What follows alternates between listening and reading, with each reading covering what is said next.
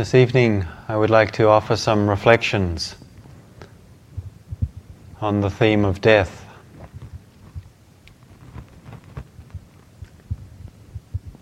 Reflecting upon this topic is regarded as one of the primary themes of Dharma contemplation. And the Buddha spoke often and regularly of the importance of doing so. In his own journey, for the Buddha, before he was to leave his worldly life, it was the encounter with death and its implications in the form of the heavenly messenger, regarded in the tradition as that which is the basis for our own journey likewise. The noble search that the Buddha undertook, having encountered and begun to face the reality of mortality, of his own mortality, plays a part also for ourselves, reflecting on our own motivation, our own intention, whether in our lives or on retreat here. To remember that this is something which is inextricably part of our reality. That what we call our existence cannot be separated from the fact that it is not forever. And so, although our society makes some considerable effort to try and cover this up, to try and avoid us or anybody, in fact, bumping into the rather uncomfortable, unpleasant, and untidy reality. For a Dharma practitioner, encountering this should actually be understood as good fortune. About 10 years ago, when the centre in England, where I'm closely involved and have been for quite a number of years now, was moving from a smaller location to looking for a larger venue, we were very fortunate to be able to purchase an old convent. And within the convent, there was a small graveyard. And it was very interesting because the other people who were trying to buy this convent and wanted to make it, one of them wanted to make it into an old people's home and someone else was going to make a holiday resort out of it, they really didn't like the idea that there was a small graveyard in the middle of the grounds. And yet for us it was a blessing. It was a precious thing to have. Because that reminder of death, of mortality, of the temporariness, the transience of our stay in this realm, in this form, is something that speaks to us in a way that perhaps very little else can. And there are many ways this reminder comes to us.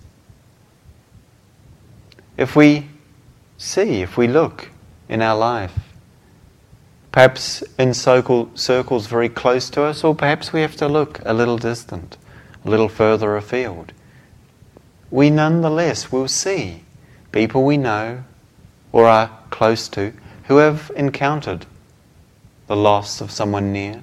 Perhaps for most of us, it's that we ourselves have encountered that, the loss of someone near.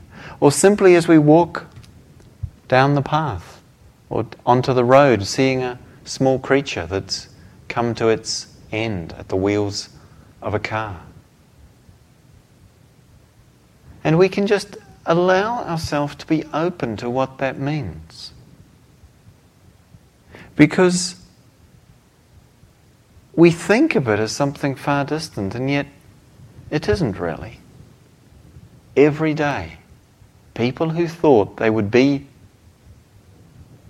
still here are not. Every day it happens like that.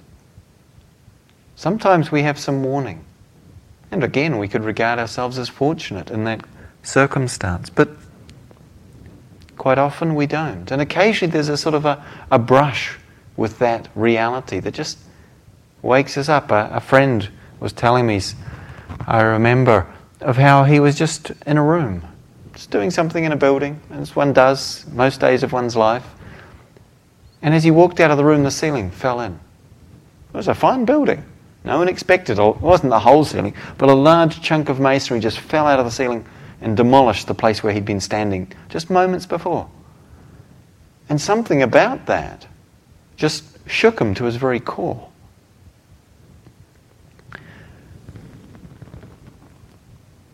Perhaps we have had such experiences, or been close to others who have. Something about allowing ourselves to be in touch with the vulnerability of the human condition is actually very powerful. Because although we all know that we are subject to accident, to illness, to aging and inevitable death, we somehow manage to live our lives as though we hadn't really understood this.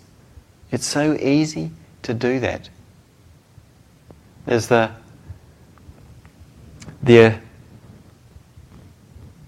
stanza in the great Indian spiritual classic, the Bhagavad Gita, where Krishna is in conversation with Arjuna being the hero, and Krishna, in this case his charioteer representing wisdom, is asked by Arjuna, with your great and vast wisdom, what is the greatest miracle that you see in this world, in this realm of existence? And Krishna responds, he says, the greatest miracle that I see is that while people see all around them others dying, they do not believe it will happen to themselves. And so the Buddha, recognizing this also, encouraged practitioners to really make this a concrete reality as a contemplation, as part of our practice, to spend time in charnel grounds where in the days of the Buddha dead bodies were left to slowly decompose, rot, and eventually turn to dust. To sit and look at this and to know that this is the eventual result or the eventual outcome that this body will encounter. That we don't kid ourselves about this. To contemplate, this will happen to me. My body will not escape this. There's a wonderful epitaph on a gravestone in Europe, actually in England, where this reflection is expressed rather poetically. It says on the stone above someone's grave, their final communication, it says, remember, friend, as you pass by, as you are now, so once was I. As I am now, so you must be. Remember, as you pass by me.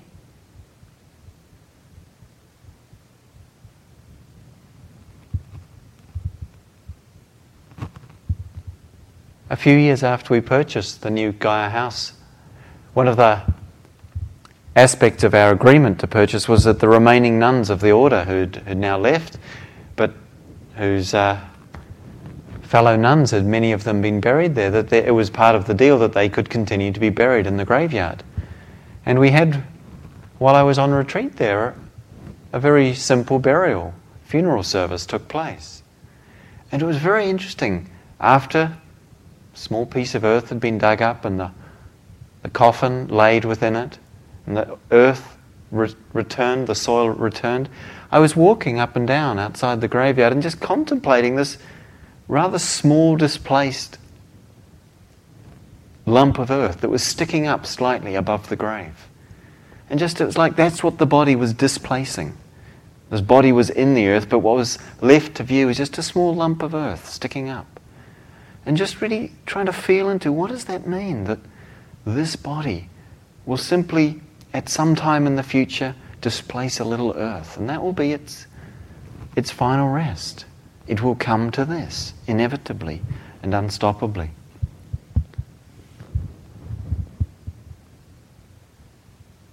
Contemplating in this way, allowing this in, this fact, this reality, actually asks us to look at our life, to not take it for granted. It really gives so much energy to spiritual practice, to meditation. It's not about becoming gloomy or macabre or thinking, oh no, it's, we're all going to die, how miserable. It's much more about sensing the preciousness of what it means to be alive. We recognize, we connect with preciousness when we understand something is not forever. And only insofar as we kid ourselves that it is, do we treat it in any way casually or without respect, or as something other than remarkable, mysterious, and profoundly precious, this life, this human birth, within which we have the remarkable good fortune to hear the Dharma, to be able to practice the Dharma. So rare this is in life.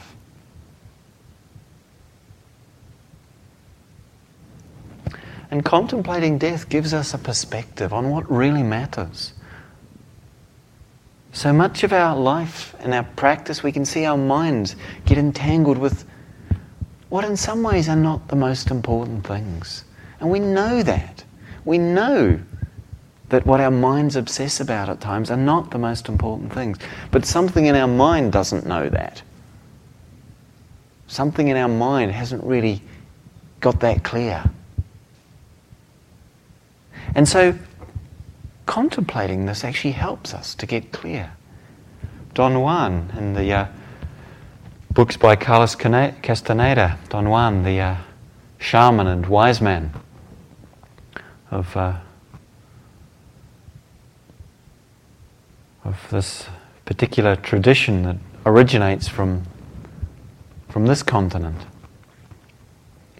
He speaks of living with death as your advisor. And it's a wonderful image to actually allow, as he says, the fact of your death to inform your life. And one might say the fact of my death, listening to the fact of my death, I haven't died yet, slow down, there's no rush. But the fact of your death can be understood it's the only thing that's certain with regard to the future. We don't know when, we don't know how, but everything else is only maybe. Breakfast tomorrow, maybe. Meditation tomorrow, maybe. Good samadhi, bad samadhi, maybe. Tomorrow, the next day, the next year or decade, what happens? Unknown. But this we know. And it's like this wonderful teaching by Ajahn Chah, when he spoke of a cup and he said, I have this cup, I use it, but if it drops and shatters, I'm not upset, because I know that one day it will drop and be shattered. It's a lovely cup, I really like it. I don't want it to break, but one day it will break. And so I relate to it as if it's already broken. The cup is already broken. It doesn't mean we sort of dismiss it, or we treat it like a broken thing in some way it's no use to us. It's more that we understand this is its nature. To actually understand that it is the nature of this body and mind, as we know it, to come to an end, is to actually be able to see that so much that's rather petty, that's rather unimportant in the greater scheme of things, doesn't need to entangle the energy of our life and our mind in the way that it does. And Don Juan speaks of living close to the truth of our death as a way of ending what he describes as the accursed pettiness that plagues human beings. We see how much we can get irritated by a little bit of noise, or the fact that things aren't quite the way we want them to be, or the meal isn't quite what we wanted or enough, or whatever. And yet these little things are so insignificant. How we can generate anger and annoyance and irritation and hatred and judgment towards other human beings for their perhaps undoubted limitations or faults. I mean, no one's perfect. We can point out the imperfections of another, even the harmful actions of another, and feel that a justification to closing our hearts to them. But if we actually acknowledge that we're all in the same boat, it does something. There's a very touching report of a survey that was done in a death row workshop in Texas, in a prison in Texas, where the patients were some of the toughest and hardest and, it would seem, most violent and maybe even uncaring people that had done acts of extreme violence or harm to end up in this tragic situation. And yet people observing them living together, working together, when they were put in a conducive environment, a supportive environment, observed that they actually seemed remarkably kind and tender towards each other. These rather hard-bitten, tough characters. And asking some of them about it, why it was. When most of the prisons, the atmosphere was so really filled with a sense of aggression and danger. Why it was different here. And the response that came back clearly again and again was simply, no, we're on death row. We know, each of us knows that we're all going to die. And in the face of that knowledge, our anger, our irritation, it somehow doesn't make sense anymore. The Buddha once said to a group of his followers who were fighting, bickering, and it's rather the language of the way the tradition records it is sort of like stabbing each other with verbal daggers, kind of quite evocative of something perhaps rather nasty. We would not think maybe that would happen amongst sort of the monks and the nuns of the order who are practicing the precepts and developing the heart. And likewise, we think maybe it shouldn't be happening here where we're being mindful, practicing loving kindness and compassion, equanimity. And yet we see sometimes in our hearts and our minds, strong negativity can arise. And the Buddha says, in response to this, knowing you will die, how can you quarrel? Knowing you will die, how can you quarrel? That's not to say that quarrels don't happen. But if we reflect on our reality, somehow it takes the heat out of it, the urgency, the rigidity. And likewise, it sheds light on our relationship to things, to that which we own.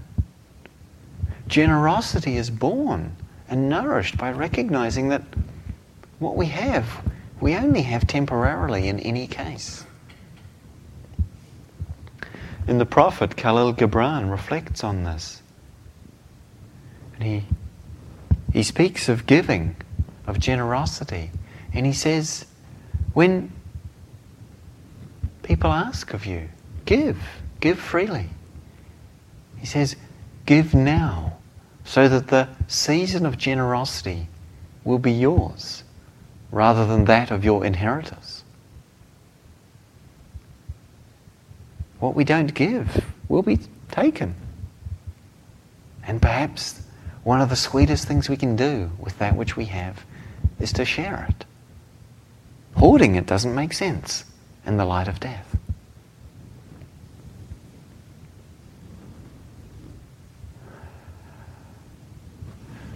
And death really is the ultimate underlining, and equally the underlying recognition within the implications of change and unsatisfactoriness, that we see all things are unreliable. this very body and mind in coming to an end, cannot be that upon which we seek to rest our life. Taking refuge in Buddha, Dhamma and Sangha as something which we can take, can bear our life, that can hold our life. This is deepened as we allow ourselves to touch into the truth, the reality, and the implications of our mortality, and the mortality of all things. Encountering this heavenly messenger, in fact encountering any of the heavenly messengers, can shake us out of our complacency, the sense of putting things off, delaying. When I was in my early 20s, I was working in a professional environment and really unhappy, really didn't enjoy it. Knew very clearly I did not want to do this with my life. And yet I was really afraid to leave the security of establishing a profession and a livelihood and all of that. And then my dearest friend from childhood, due to a rather tragic surgical mistake that really didn't have to happen, died. And it shook me to my very core. And in the death of my friend, the immense sadness that brought to me was an immense gift also, because it gave me a very clear teaching long before I'd encountered the Dharma. But it gave me a very clear teaching that said, do it now. Don't wait. Don't put off what is important to you until some time when it's going to be safer or easier or whatever, which is what I was doing. It said, do it now. And in that way, he gave me an immense gift for which I'm eternally grateful to him.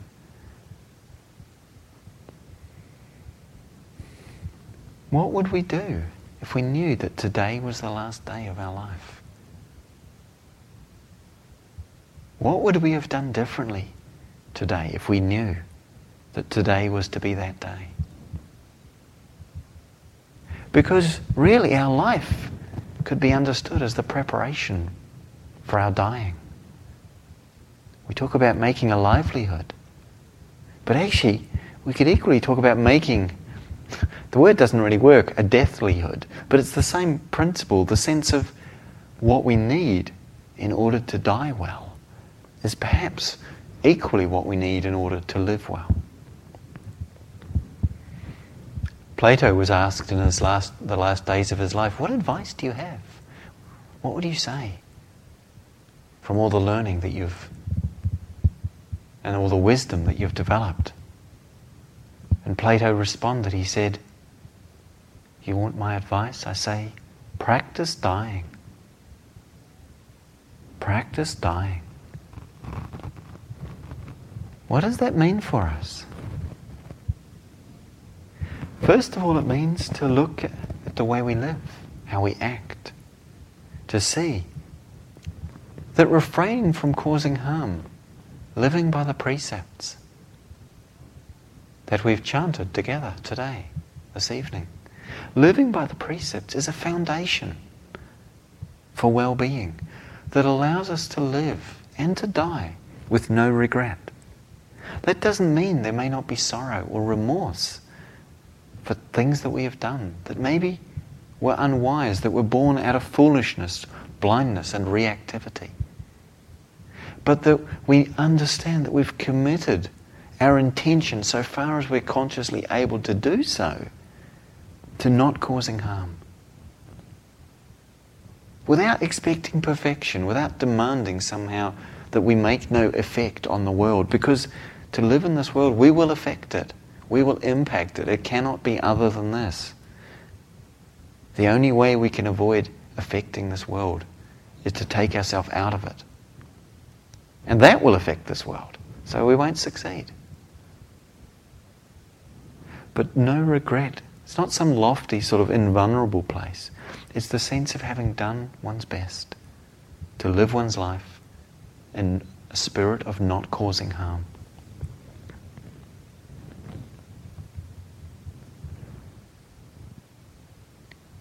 And thereby allowing oneself to come to the end of one's life with a sense of lightness and an honouring of the goodness of that intention. Likewise, we would give care to what we could call completion, coming to closure with those things that perhaps have been difficult in our life, finding the space for forgiveness. Which doesn't mean we consent to the continuance or the repetition of something harmful, but that we just let go of the shadow of anger that we otherwise carry on our hearts. That we actually see that it's a gift to ourselves to let go. My grandfather died just a couple of months ago, aged 94. And he'd gone through a rather horrible and acrimonious divorce with my grandmother about 10 years ago when they were both in their 80s, involving pushing her out the door and slamming it in the middle of the night and not letting her back in. My mother had to find somewhere else for her to live. And it took it was incredibly difficult and painful what happened. And yet there was something really precious and beautiful that happened in the last couple of years where they've made their peace again. And in his last days, my mother was with him, filled with love, although he'd done this really horrible thing to her mother. And without forgiving or without condoning the behaviour, that it was possible, and partially because of seeing his approaching frailty, that she realised she did not want to die with the hatred of him still in her heart. This is something that's important for us to look at when we speak of cultivating loving kindness, of exploring those places where the heart is closed and hardened to another or to ourselves. We see that we don't want to carry this with us. We don't want to take this beyond this life. And so we can be encouraged, supported and inspired to work with the opening of our hearts.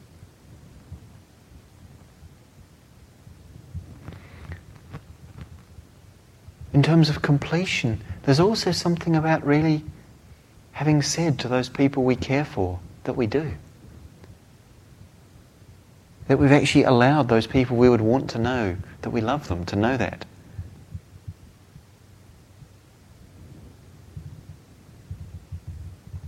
For many years after we were together and fell in love and got married, my wife and I, Catherine and I, we would make a practice of saying when one of us set off, as one or the other of us often was, travelling and teaching, to say, I hope I see you again. Just to remember when we parted that it wasn't guaranteed that we would see each other again. And there's something of a poignancy in that it's easier not to do. To just let's pretend we're for sure we'll come back and just say, I'll see you in a week or whenever. But there's something very tender and beautiful about just allowing that moment to hold the preciousness, the caring, and the fragility of what we have.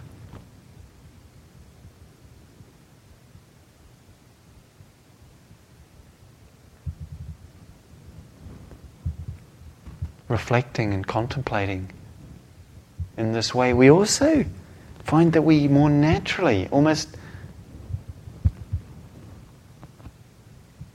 without it being such a big, without making something of it, it's sort of organic or natural that we would live for now. We would live where we are. We wouldn't be living in the future. We wouldn't be making an uncertain future so predominant in what we give importance to, without dismissing the need to take care of things we need to organise or plan or address with regard to the future. But the amount of time and energy it occupies for us would not be the same.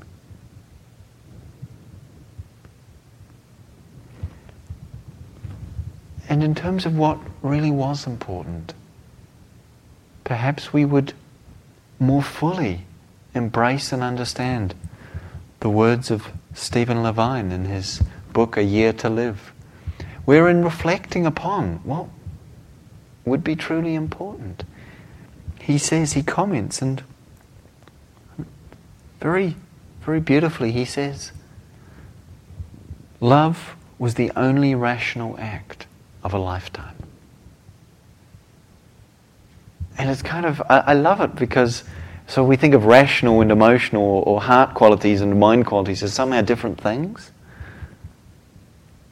But actually, that love is the only rational act of a lifetime. Of course, many actions come out of it, but that being the place from which it comes, that's the only thing that makes sense in the end. We know that.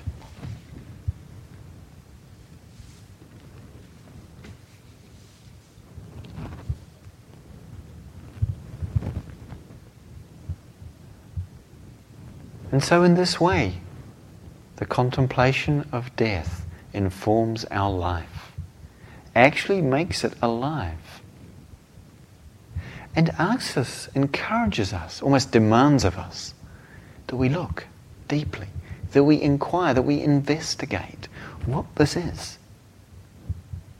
that we call being alive, that we otherwise take for granted. Because what is death? What do we mean when we talk about that? That word. We don't really know what we're talking about when we talk about it. If we did, by definition, it wouldn't be such an issue. And what we can see, if we look at it, if we attempt to look at what this is about, what we see is it's an absence of a reference point. That's what it is. It's an absence of a reference point for the sense of self, for I. And that's scary. That's threatening, because that whole sense of me, of self, of I, can't really go to the place where there's no reference point for it.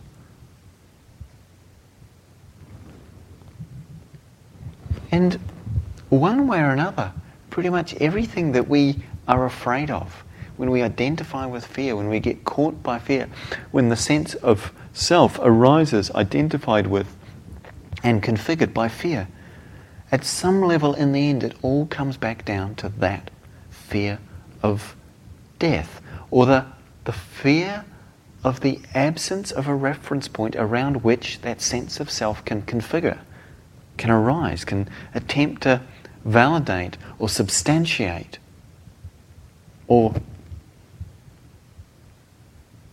continue its existence. And yet, again, we don't know what this is that we're talking about, that we're reacting to. And perhaps this is not the death we should be afraid of. The real death, what we should really be afraid of, if we want something to be afraid of, the real danger is living our life on autopilot, living our life unconsciously, no longer looking at what it is clearly. The Buddha spoke of this when he said that mindfulness is the path to the deathless. The heedless live as if already dead.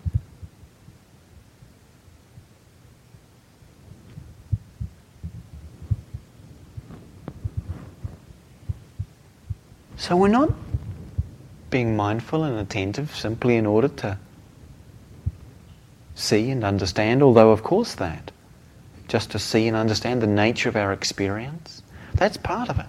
But it's also because actually, perhaps and hopefully, we've realized the preciousness of this consciousness that we can engage, that we can nourish, that we can develop, that we can deepen, that is the aliveness.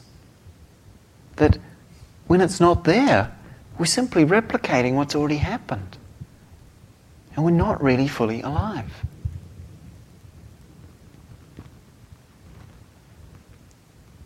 So what do we face? What do we actually use this opportunity for? We can't enter our death. Not at least sitting here, I can't. We don't know what that is. But what we can do, the only death, in a way, that we can confront right here and now is the entry into the unknown. The willingness to die to our past, which is gone. It doesn't exist. It's just not there anymore. To let go of the fascination for the future, because it hasn't happened. And likewise, it's not sitting there around the corner waiting for you to turn around and pick it up. It's just not there. To die into this moment.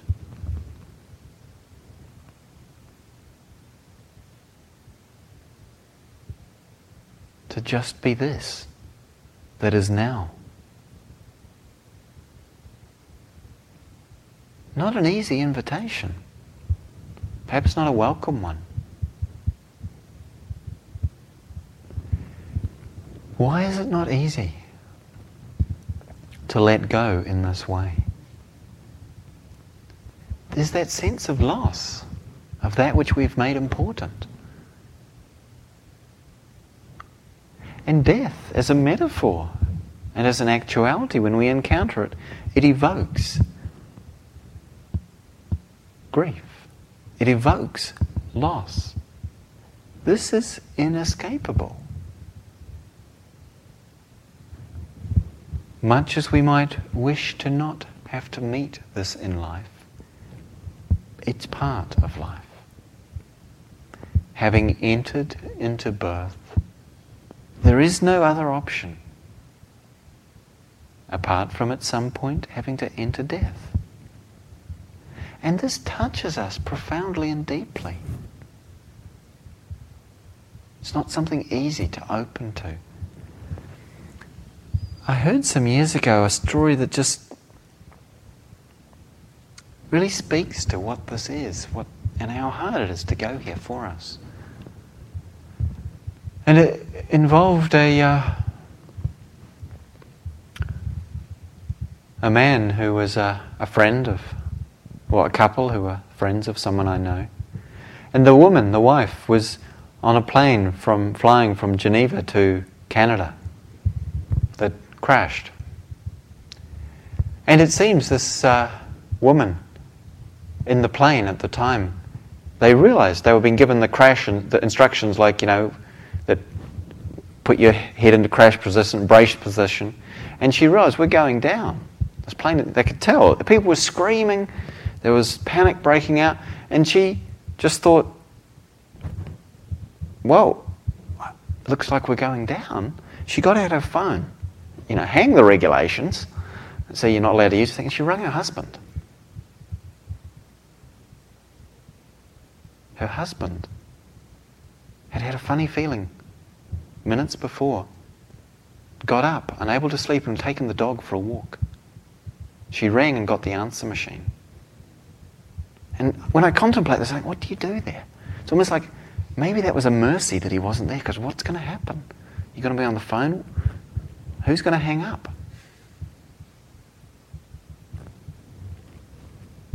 And so she left a message. I don't know what she said.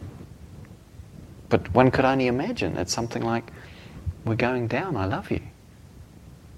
What else do you say? And that's, in that situation, recorded on a little piece of tape in someone's answer machine. Like that just, for me somehow it seems to cut right to the sense of, oh, wow, that hurts. And that's not even my story, that's their story.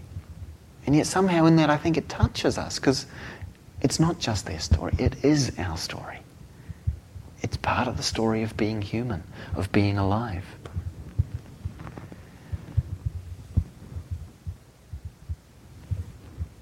And entering, being willing to open to this territory is to be willing, requires us to be willing to open to this, that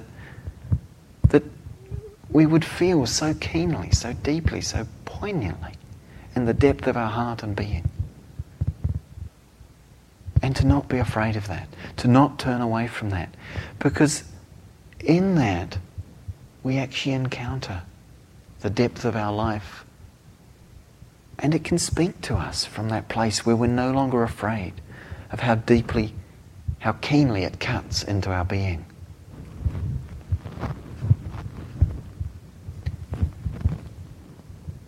And what it touches in us, I believe, is not just the fact that we all share in this loss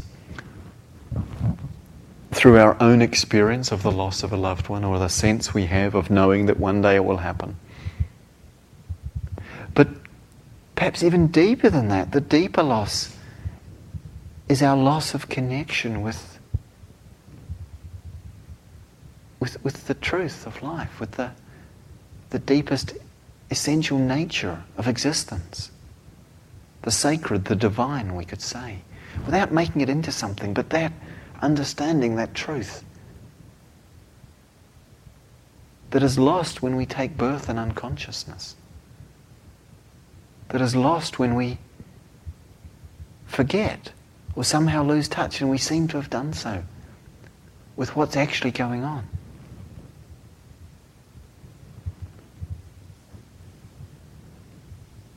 Death asks us to learn to let go. To let go, because one day everything will be taken. And living our life trying to hold it is much less satisfying, nourishing and free than living our life having released it. To not hold on, to not grasp. This is the condition from within which life can speak to us most deeply. Truth can be revealed to us most clearly. To not hold on is to expose ourselves not just to the grief of loss, but to the revelation of the deathless.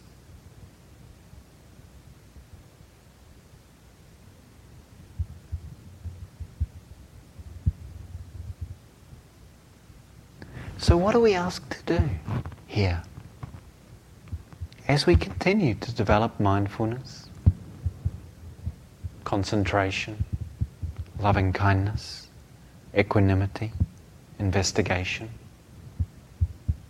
and many other qualities, moment by moment, day by day, at the same time as we're engaging in this practice and this process, as you are, we're also being asked to open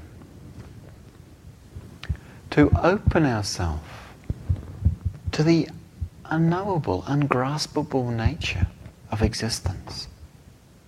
And to see how our unwillingness to do that out of fear, out of the need to somehow configure a solid sense of identity, somehow create a place which we can attempt to take refuge in, but which we can't, because it's always changing.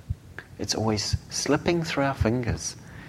That in doing that, we're actually continuously taking birth and dying. And that actually what's asked of us in our practice is to not take birth. This is what the Dharma teachings point to. To not take birth in relationship to our experience.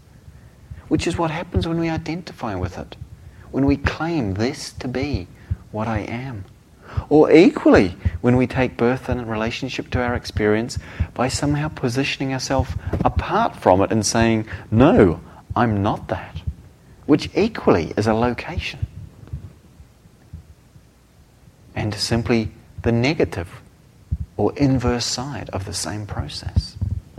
To neither be defined by becoming or not being that which we experience. This is what it means to not take birth.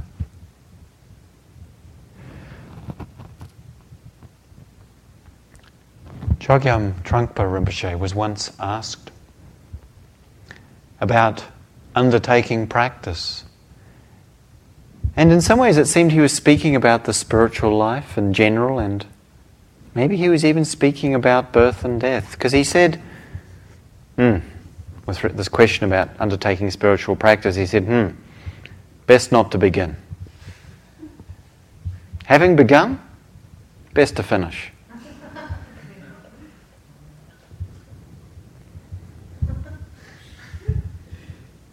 Having taken birth, when we frame it in relationship to that, we've begun.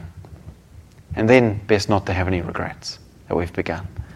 But to see, what is it to not be born in relationship to experience? We think we seek freedom from death, but in fact we don't. Freedom from death is not actually going to serve us. Having been born, this body-mind process will die. That's so. But freedom from birth, what is this? Ajahn Amaro, one of the senior monks in the Western Thai monastic tradition, who's one of the abbots of Bayagiri Monastery in California at this time. Some years ago he was at a sort of interdenominational meeting, and someone asked him about the Buddhist, and particularly the Theravadan Buddhist view on sort of contraception, abortion, sterilization and all of this. And he said, with regard to all of these things, and it was, what's your view about birth control and all of this? He said, well, as I understand the Buddhist teachings, it's all about rebirth control.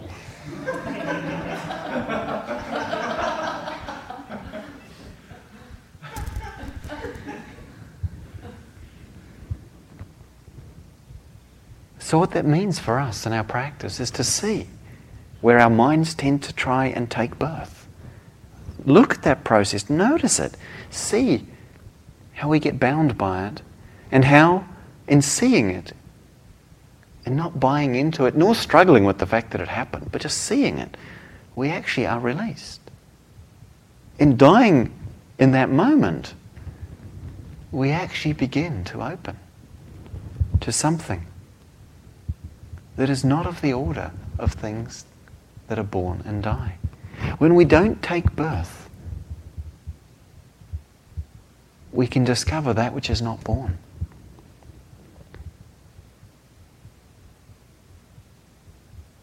Opening to the fact that this life is unfolding, is manifesting, is revealed, moment by moment, one experience after another. Without so much focusing on or trying to find our home or our identity in the experiences themselves, but simply recognizing the fact that they're arising at all. Allowing ourselves to attune to the, we could say, the space or the process or simply the truth that this is happening, within which this is happening. What is revealed in this? When we take hold of no thing, when we push away no thing, when we give nothing the authority to define us as being what we are or what we are not, where does that leave us if we're willing to rest in that place?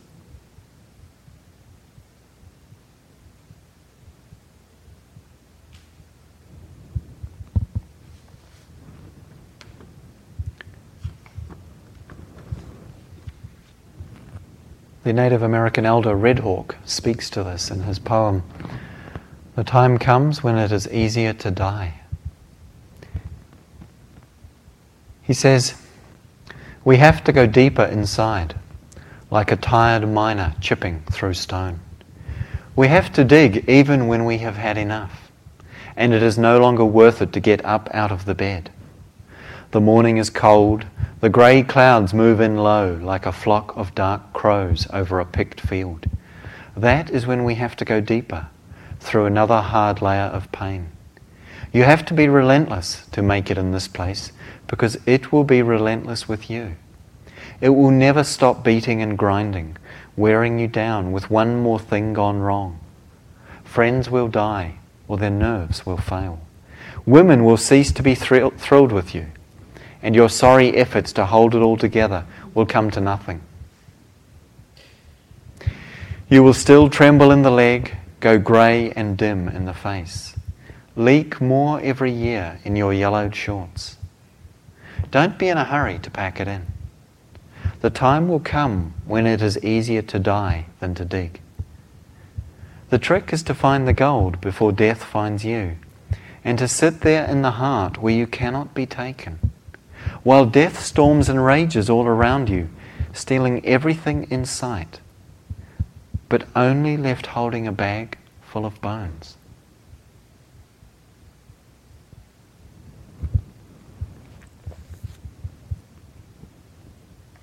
It's not a trick, of course. It is the art that we practice in the Dharma. The art of letting go, of not holding on, of not identifying with, not taking birth in this body and mind. And in doing so, to discover the heart, where we cannot be taken, where death takes the bones and the bag therein, but not that which is discovered, that which is revealed, that which the Buddha spoke of as the deathless.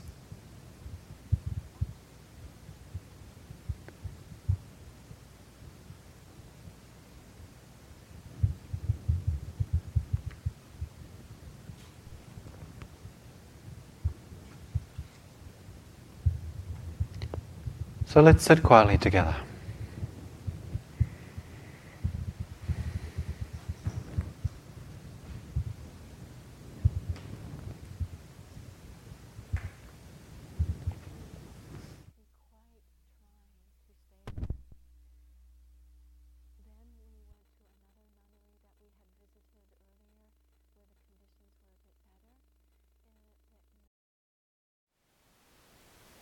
Thank you for listening. To learn how you can support the teachers and Dharma Seed, please visit dharmaseed.org/donate.